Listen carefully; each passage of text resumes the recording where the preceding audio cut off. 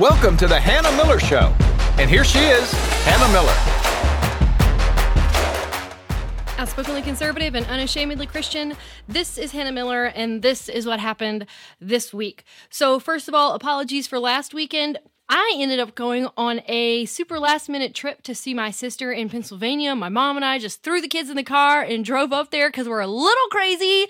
We had a phenomenal week. The weather was just gorgeous, and so I just couldn't not take the opportunity. My husband is often gone, and he was gone last week, and so I said, you know what? I'm not going to stick around here.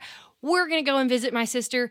And so we decided to take that road trip and visit her. And so because it was so last minute, did not have a podcast planned for you guys. So I apologize for that. But we're back in the saddle this week. I've got 2 short stories that I'm going to bring to you that we're going to talk about. But first of all, just a reminder that you can go on my website, thehannahmillershow.com, and right there at the top, when the webpage, the homepage pops up, there's a place that says Ask Me Anything, and you can go there. Of course, you can do it via Instagram or Facebook or text message if you have my number, and ask me about stories that you care about, that you want to know about.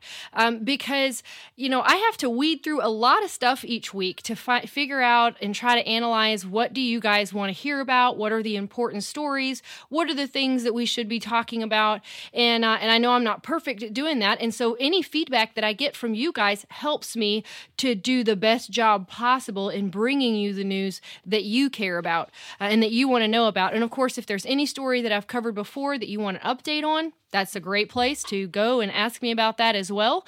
And also, just as a reminder, it's always great when you guys share the podcast and let other people know about it. And always rate and review. That really helps me with the algorithms.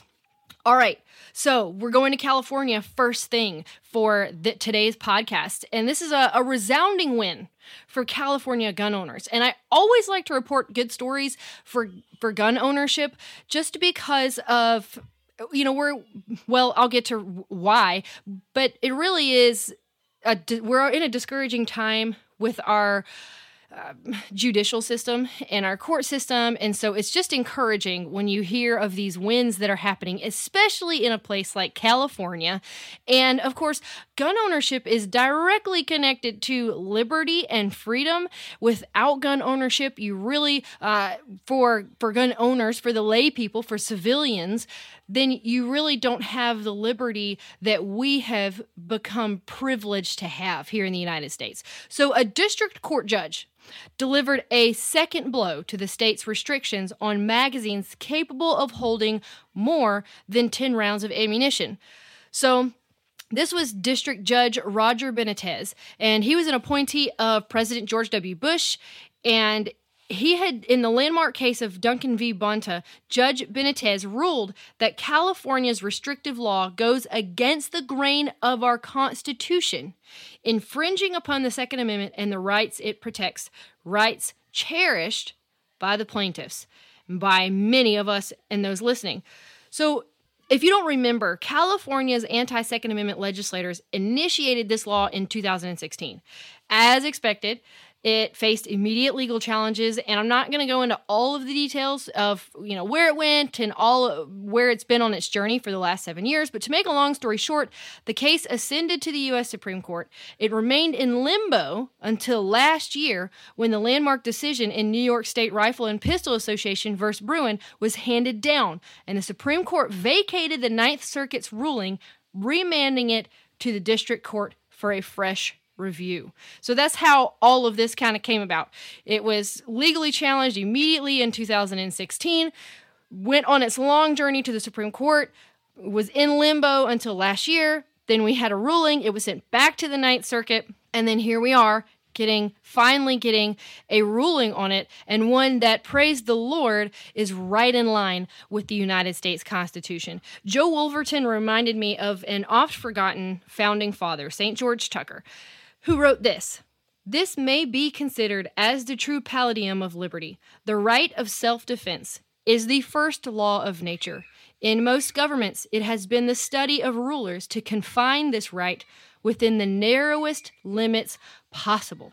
Wherever standing armies are kept up, and the right of the people to keep and bear arms is, under any color or pretext whatsoever prohibited, liberty, if not already annihilated, is on the brink of destruction.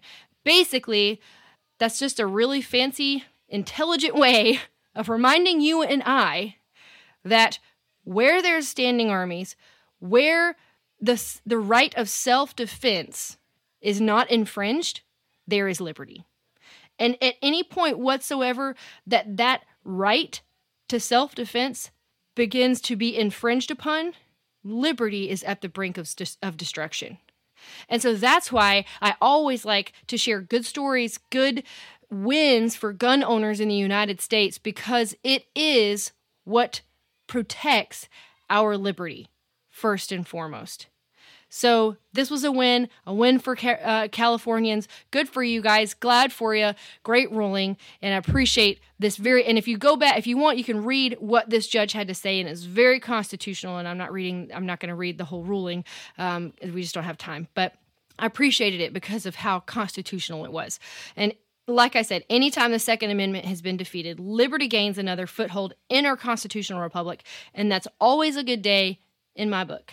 All right, so the story from this week that I want to talk about a little bit longer, Kevin McCarthy. So after much pleading and reminding folks of his kindness and I'm putting this in air quotes, diplomatic leadership by friends and allies, this week, Kevin McCarthy became the first House Speaker in history to be ousted from his position. Representative Matt Gaetz led the challenge, and the vote margin ended up being 216 to 210, with a smirking and delighted Democrat caucus supporting the vote. Many Republicans were indignant over this vote. More on that in a moment. First, let me read to you a quote from Steve Bonta's article on this. And it's about a paragraph, so just hang with me. The whole thing is excellent, though, so I want to give you the whole thing because it really summarizes why this happened and, in my opinion, why it needed to happen. So, quote, McCarthy was, simply put, the wrong man for the job. Despite his affability and experience, he's been committed to doing things according to what have become the traditional rules in D.C. Promises unkept, backroom horse trading, and pandering to selfish special interests. And, as has been the case for 3 decades, refusal to operate under the restraints of a budget and focused appropriations bills. Focused appropriations bills.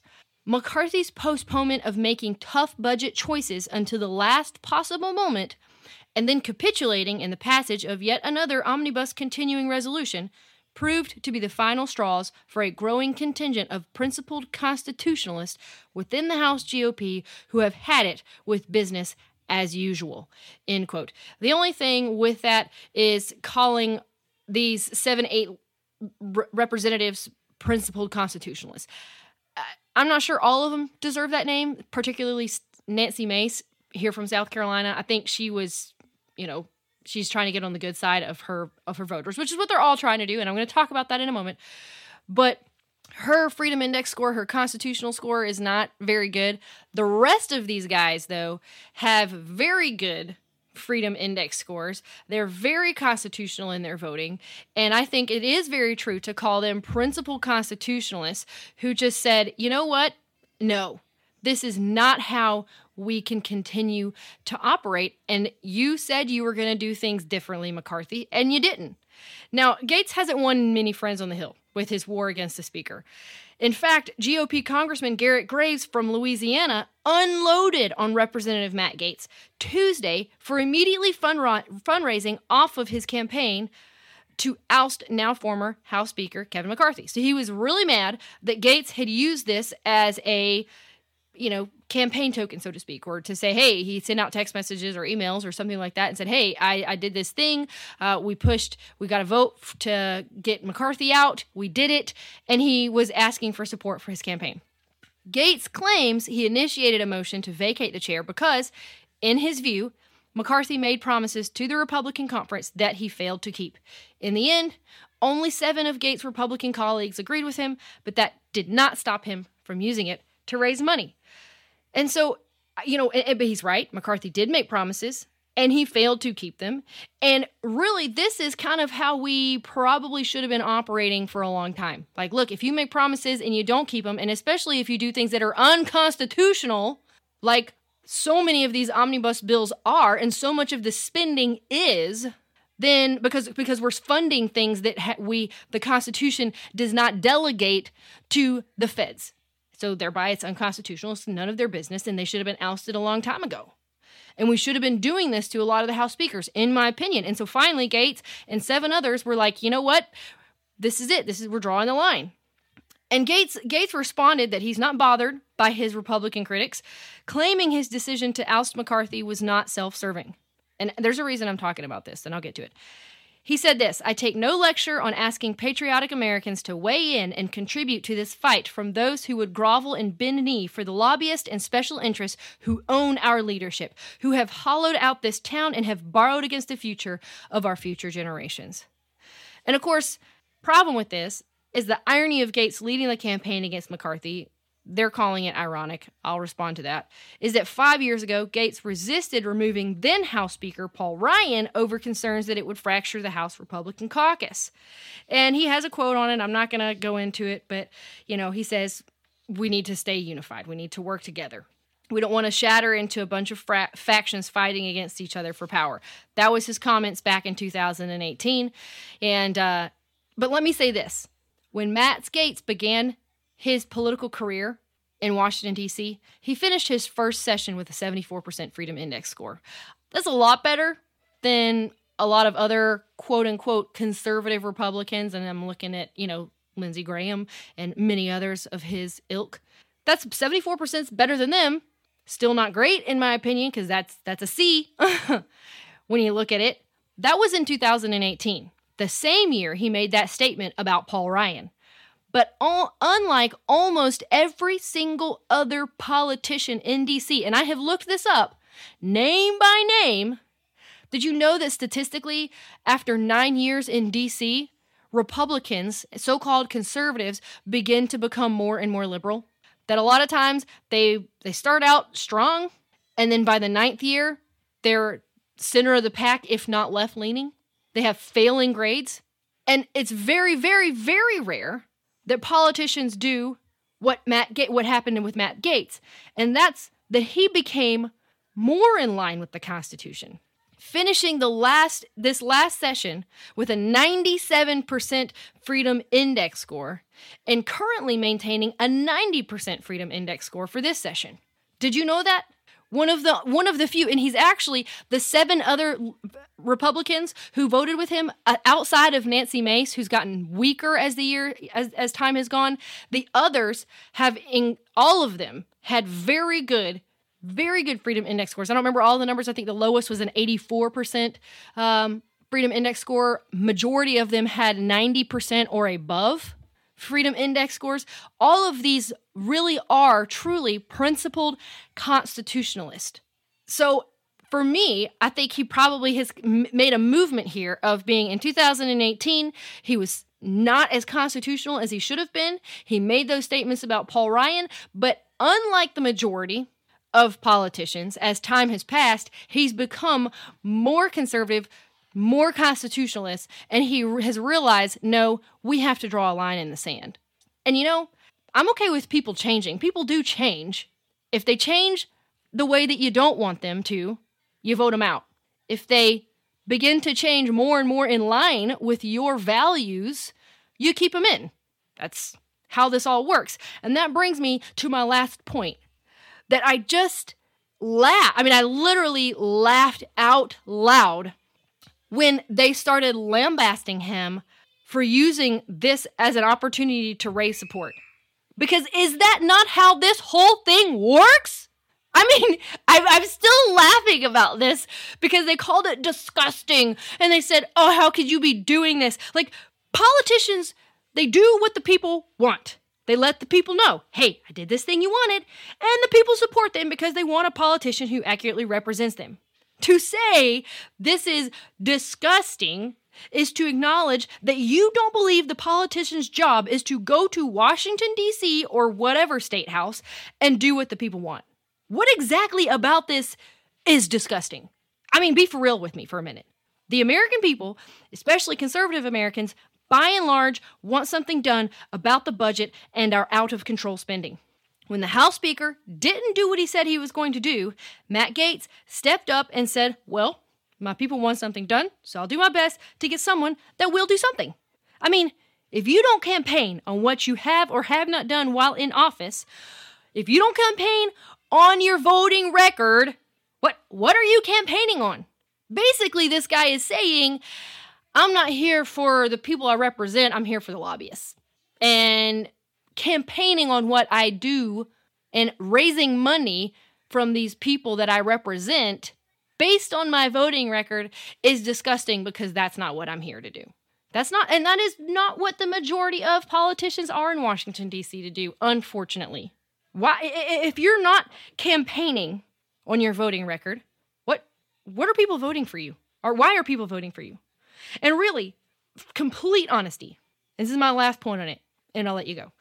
While I always want politicians to do the right thing because it's the right thing, and not just politicians, but anybody and everybody, we should all be so intrinsically motivated to do the right thing because it's the right thing.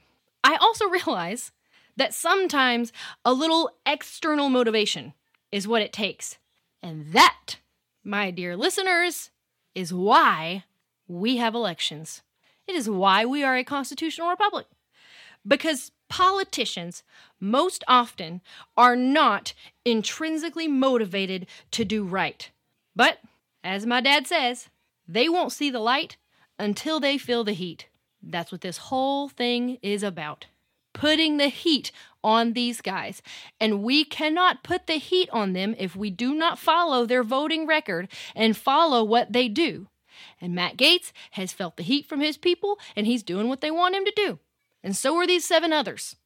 And it's about time all the other politicians fall in line and start feeling the heat themselves so that they may see the light and do what is right. That's how it works. It's called elections. And so it's laughable when these guys say that this was wrong for Matt Gaetz to do. Absolutely not. This is what he's supposed to be there to. If he's doing the right thing, he should let his people know. Let his people know, hey, I'm up here, I'm doing the thing that you wanted me to do. Continue to support me so I can continue to do what you want me to do. That's how it works. That's how the game is played. It's how the game is played. So whether he was internally motivated because it was the right thing to do, I don't know. But at the end of the day, he did the right thing, whether because he was internally or externally motivated. One of those two. While we would love for it to be an internal motivation because people just have morals and they want to follow the Constitution because that's what they're supposed to do, the reality is we're fallen creatures. And sometimes we need a little external motivation. And that's your and my job. Hope you have a great weekend. Talk to you next time. Thank you for listening to The Hannah Miller Show. Please remember to subscribe to this podcast. This podcast is produced by Bob Sloan Audio Productions. If you'd like to find out more about Hannah or to schedule her for a speaking event, go to her website, thehannahmillershow.com.